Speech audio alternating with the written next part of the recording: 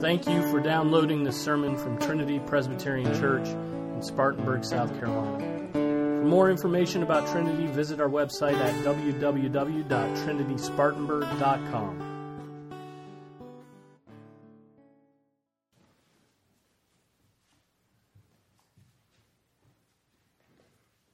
Psalm 100, a psalm for thanksgiving. Shout joyfully to the Lord, all the earth. Serve the Lord with gladness. Come before him with joyful singing. Know that the Lord himself is God. It is he who has made us, and not we ourselves. We are his people and the sheep of his pasture. Enter his gates with thanksgiving and his courts with praise. Give thanks to him. Bless his name, for the Lord is good. His loving kindness is everlasting, and his faithfulness to all generations. This is the word of the Lord. Go ahead and take a seat, please. It was a beautiful psalm, and it's rightly titled in the margins, a psalm of praise, or if you have a New American Standard Bible, it's a psalm of thanksgiving. It's actually the only psalm bearing that particular title, which is noteworthy. It's not that other songs aren't means to expressing praise or thanksgiving. It's just that this one stands apart from the rest when it comes to that. One commentator wrote, among the psalms of triumph and thanksgiving, this one stands preeminent as rising to the highest point of joy and grandeur.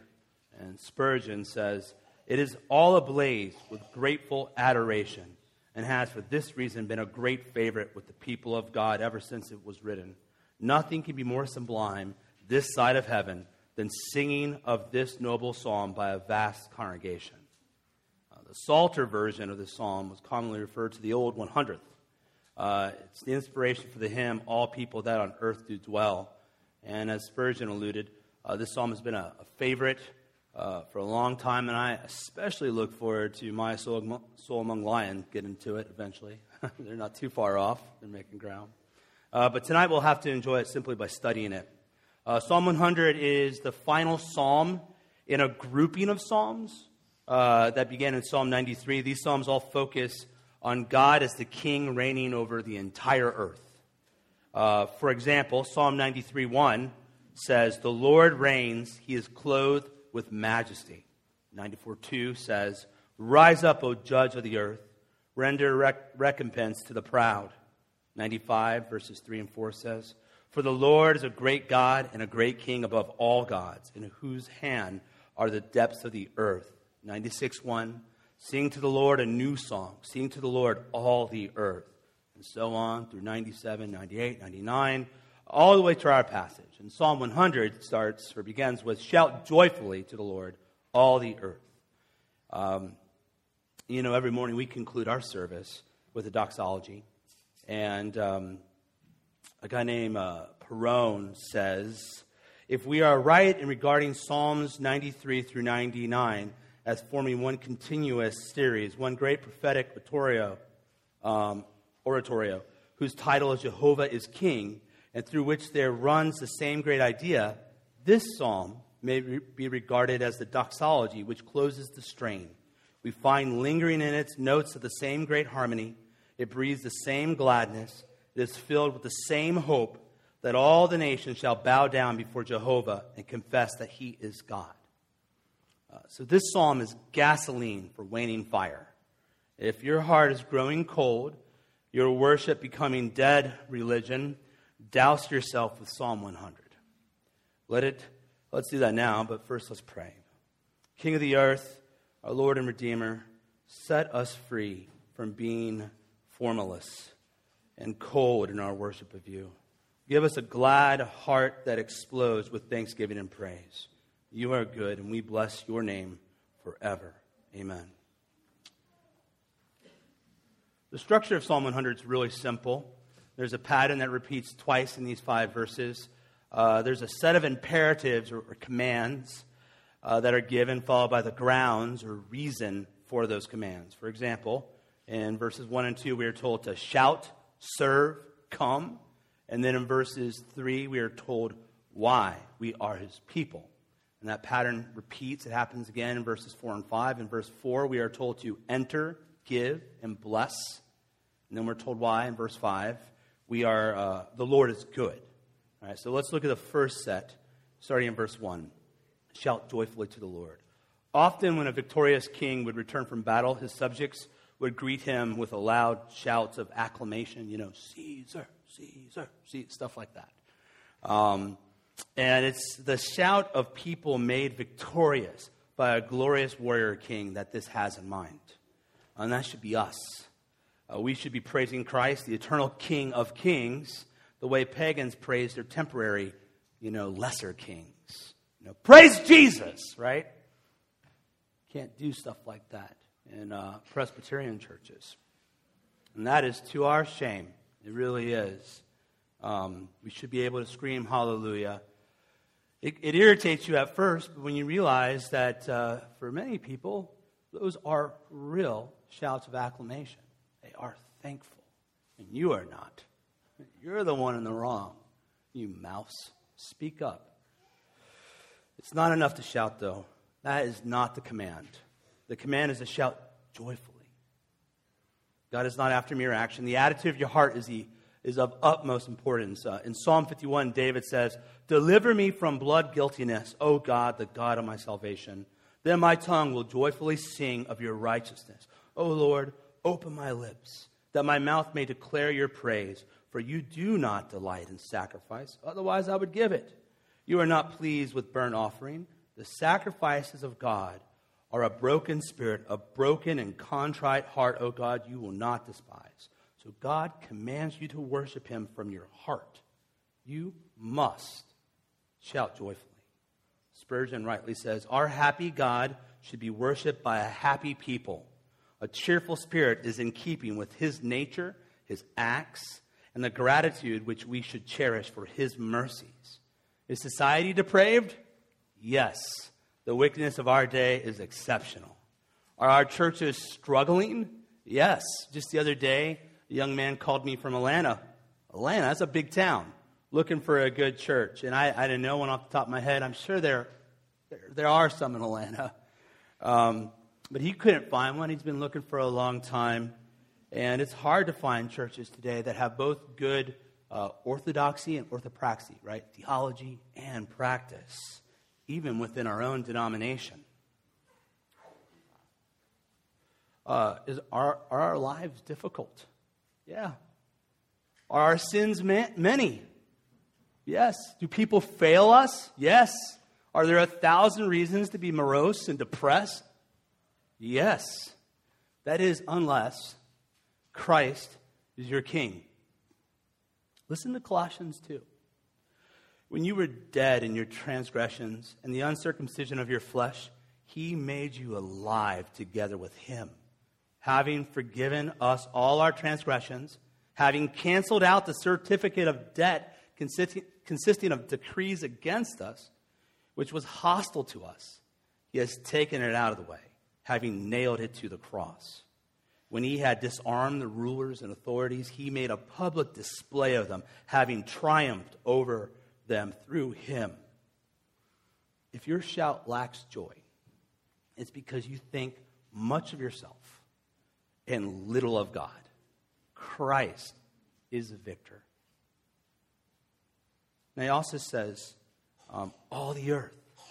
And this psalm is prophetic. It looks forward to a day when the gospel of the kingdom would go out and make converts of every tribe and tongue, as it has been doing now for 2,000 years. Our God is no local deity. Anyone that reads ancient Near Eastern, religions, all that silly nonsense, and then reads the Bible, they're totally different. People always say that those guys borrowed from Babylonian. The only people that say that are the people that spend all their time on Reddit and actually don't read those books. If they read that, they would see it's very, very different. Our God is the God of the earth.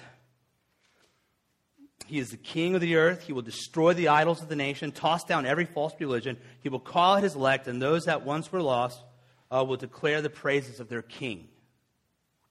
It always encourages me to think of the Catholic nature of the church. Unlike nations, the church doesn't have any geographic boundaries. Across the entire planet today, in the last 24 hours, There have been people praising Jesus in Czechoslovakian, wherever they speak, Chinese. And there's just Christians all over this planet praising God today. They're singing joyfully to our God. It's beautiful. Verse 2 says, serve the Lord with gladness. Our worship, that is, our service to God, ought not be begrudging. And I've been to church services that are truly lifeless. They're like funerals. When Emily and I moved to downtown Cincinnati to plant a church, it was recommended to me to visit all the local churches. I don't know if that's good advice or bad. It certainly depressed me. So we went to, especially churches in a downtown area. I don't know, they're usually a little wacky. But we went, and it was depressing. And listen, the worship of the true God is a serious thing. There should be sobriety. You know, happy, clappy Christianity, that cotton candy nonsense. That's not what I'm talking about. The thing is, even though it's serious, it shouldn't be an emotionless thing. You know, effeminate preachers and worship leaders have ruined the word passion. They've ruined it. I don't want to be associated with that word because of those guys. They make it icky. And it's a shame because our worship should be passionate. It should be. Worship can be an emotional roller coaster, as it should be. Have you ever been made sick with conviction by a prayer of confession in this church? Someone's up there and they're listing out sins that they're repenting for the congregation. You feel like maybe someone's been telling on you, but it's just God loves you and God's here to deal with you. And you just start to feel sick. And you start to look in or feel hopeless. And then they tell you to stand up. And then that scripture assurance is read. A word of hope for the repentant, right? God forgives. And then your heart bubbles over with gladness. You know, we do that every week in this church. Every week we do that, so you guys will be glad. And you should experience emotion here. A lot of people get mad because we make them feel. That's what people get mad about. They don't want a feel. They want to stay numb. And the Word of God is a sword, and it pierces you. And this gets us to why, or the grounds for these imperatives. Know that the Lord himself is God. The word Lord refers to God's covenantal name, Yahweh, or sometimes translated as Jehovah. Why do we worship with joy and gladness? Because our eyes have been opened by the Holy Spirit.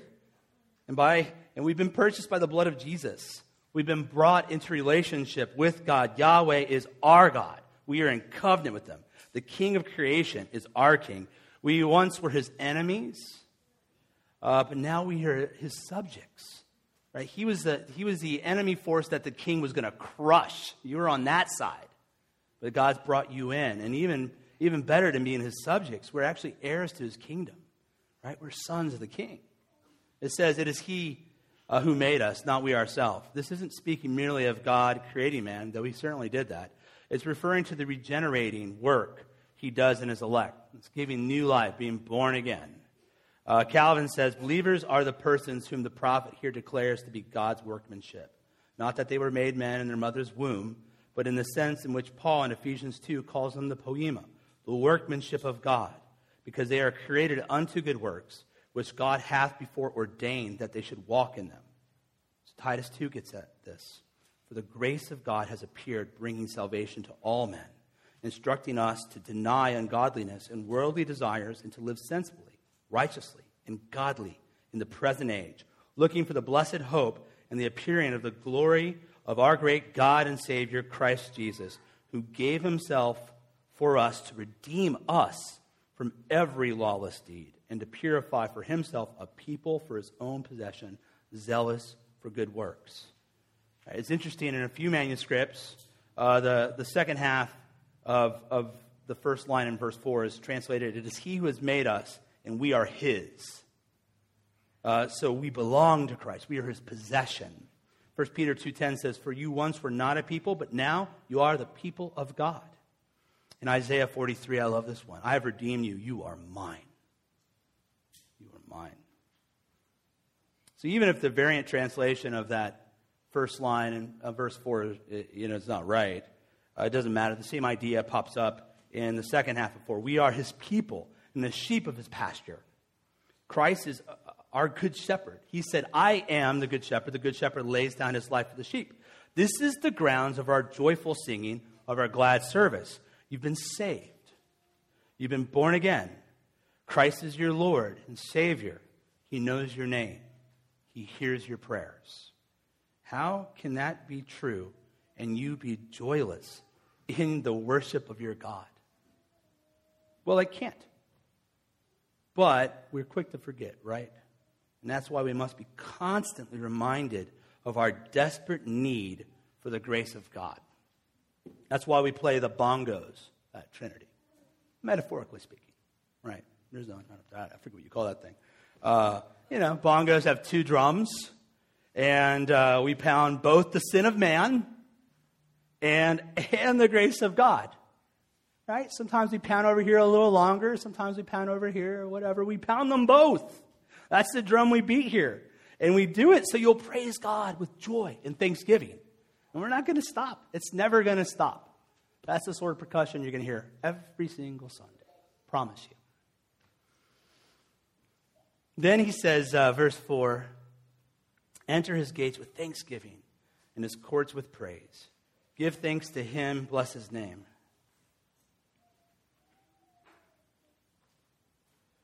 This begins the second set of verses. This is talking about the gates which lead to God's temple or to the place of public worship. The courts were literally the open spaces which surrounded the tabernacle and temple. That's where a lot of the praise happened out there by the people. And this verse is a call to passionate participation in the public worship of God. That's what it's calling people to. It's talking about the temple, where you would go and gather. So God's Spirit's it's never been limited anywhere.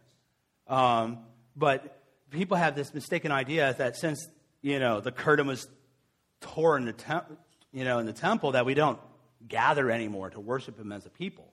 That's not what Scripture teaches at all. And this verse definitely has New Testament, the time after Jesus' ministry in mind, because it's talking to the whole earth. David Clarkson, he was the successor to John Owen, preached a great sermon entitled "Public Worship to be Preferred Before Private." They go on, Google it.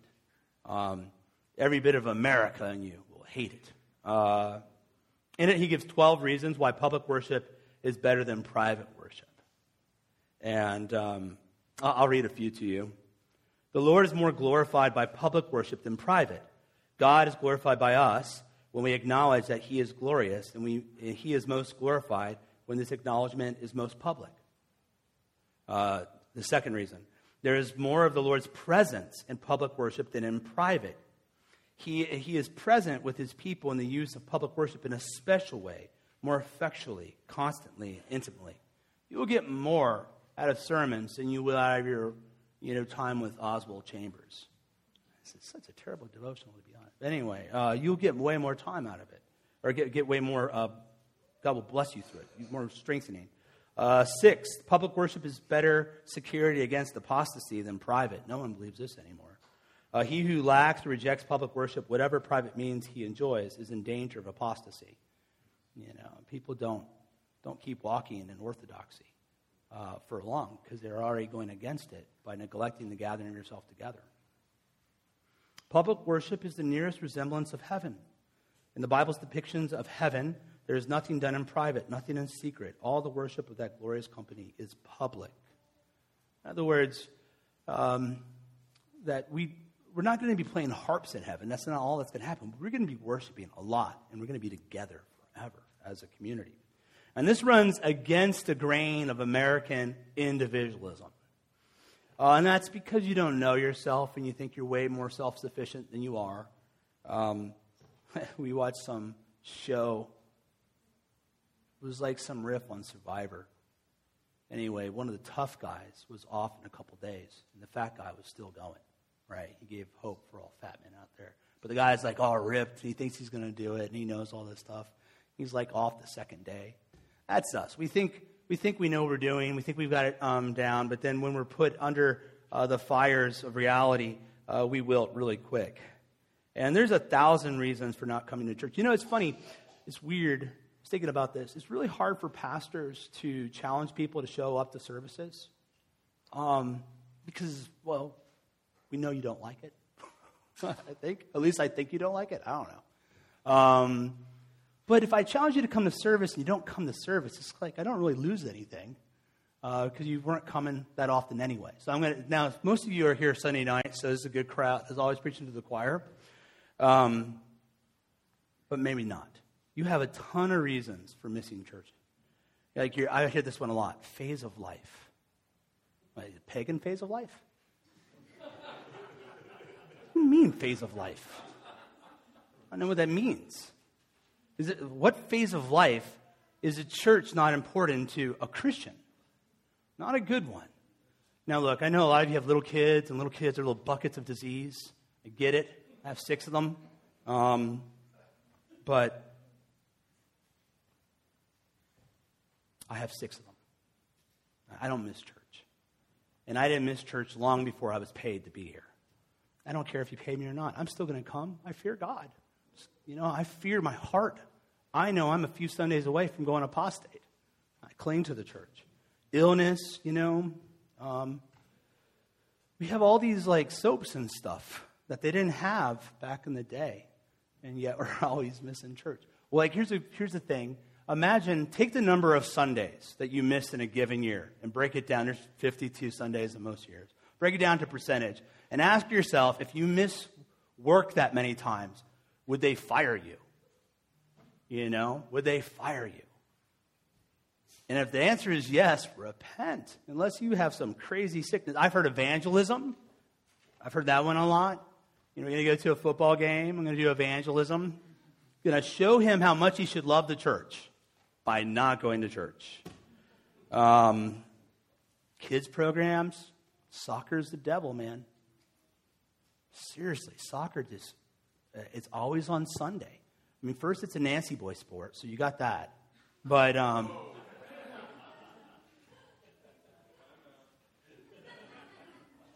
I'm sure soccer players can hold their own with football players. But there's some big ones out there. Yeah. But the problem is, what are you training your kids for? They're not going to be on the MLS. You know, Galilee's never going to, I doubt she's going to be I'm sorry, baby. I doubt you're going to be a ballerina, do ballet. Maybe. We'll see. She shakes her head. No. She's like, it's true. So her recital is on a Sunday. So we're not going to go to her recital because it's just not our family's priority. There's so many excuses. Here's the thing. Look, you start skipping, and it'll become a habit for you. And this is why I learned that with 8 a.m. classes in college, man, you show up to everyone, or it better be a class you can pass without ever going. Because once you start skipping, you don't go. But it's much worse. It'll become a habit for your child. And spotty attendance among dad and mom usually leads to no attendance among son and daughter when they age. You say you love your kids. Show up to church. Make it a priority for them. Are you saying church saves me? Kind of. Kind of am. The means of grace. Yeah, God works through His Word and through prayer and through the fellowship of the believers. Yeah, we're saved by grace. I believe that, by what Jesus did on the cross. But you get what I'm saying. Come to church. Give thanks to Him. Bless His name. Why? For the Lord is good. His loving kindness is everlasting, and His faithfulness to all generations. Where else can you go to be with a room full of people that know how awesome God is? It can be rough out there. It can be rough at work when you're surrounded by, guys telling jokes that you can't laugh at. And it's just people that live for wickedness. I got in trouble for calling Alfred Kinsey a pervert because he's a pervert. It's the main reason I called him that.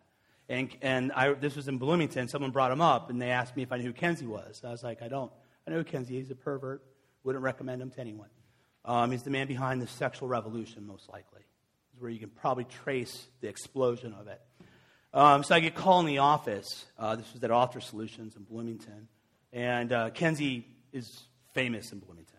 That's where his institute is. He's since dead. So I get called in the office, like, look, Michael, you can't call people perverts. I didn't call him in the office pervert. I called Kenzie a pervert. Well, why did you do that? Well, he's a pervert. Well, listen, I sit here all day long and listen to people talk about what happened this weekend, right, with the people they're meeting at the bars. All I do is sit and listen to these people talk about wickedness. And I can't say he's a pervert, you know? And so I come to church and I'm surrounded by people, Lord willing, that fear God, love righteousness, want to grow, are repenting. Is a very, very encouraging place to be. We can come together to reflect on God's wonderful attributes. And anytime I teach on worship, all I can think of is the one pro boxing fight I got to go to. And I used to do a lot of work in Vegas, and Floyd Mayweather, I got to go watch him fight Ricky Hatton. And Ricky Hatton was 40-0, and he was going to beat Floyd Mayweather. No one's ever going to beat him. So then this fight's crazy. There's all these British people that came over because Ricky Hatton's got a connection to Manchester United somehow, and I guess those are really crazy soccer fans. As you can tell, I don't know much about soccer. But they were chanting. They were chanting his name and singing Ricky Hatton's praises. And it was intense. And the guy asked me if I had ever been to England, and I said, I think I am in England. Right? And I'd never seen sports fans like that my whole life, like in person. I've been to many Bengals games, I've been to baseball games, never seen anything like that. And these guys they don't know each other, like holding each other, and there's this sense of commonality around Ricky Hatton and Manchester United. If Jesus is so much better, God is so much better, we have so much more in common than they do. You know? I love what I see what God is doing in this church. I am encouraged most Sundays. Yeah, very much so. I love to be in a room full of people that love my God, right? Because He's loving, merciful, true. He's a holy God. He is good, and we're going to be the recipients of that goodness. It says here, and His faithfulness to all generations, forever and ever and ever. One commentator said, He is a being of unchangeable benevolence, mercy, and truth. Such a God is worthy to be had in universal reverence. Such a God is worthy of universal praise. And a day is coming when we all will be together and praise Him. And every knee is going to bend and admit who Jesus is, the King of kings over the whole earth. So Christian, you have no excuse for cold worship. Repent. Stop it. Ask God to strengthen you in your repentance. Meditate on how good He is. How good you have it. You know where you were heading, and you know you deserved it. I try to remind you of that all the time, that you deserved hell, and now you've been forgiven. That's why we do it. Enjoy God. Taste the heavenly goodness now as you fellowship with His people.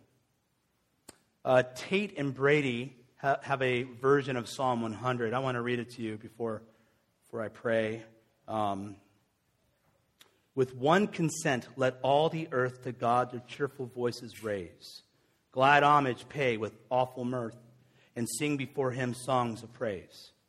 Convinced that He is God alone, from whom both we and all proceed. We whom He chooses for His own, the flock that He vouchsafes saves to feed. Oh, enter then His temple gate, thence to His courts devoutly press, and still your grateful hymns repeat, and still His name with praises bless. For He's the Lord, supremely good. His mercy is forever sure. His truth, which always firmly stood, to endless age shall endure. He's a good God. Right? Meditate on this psalm of thanksgiving so your heart will always be tuned to Him.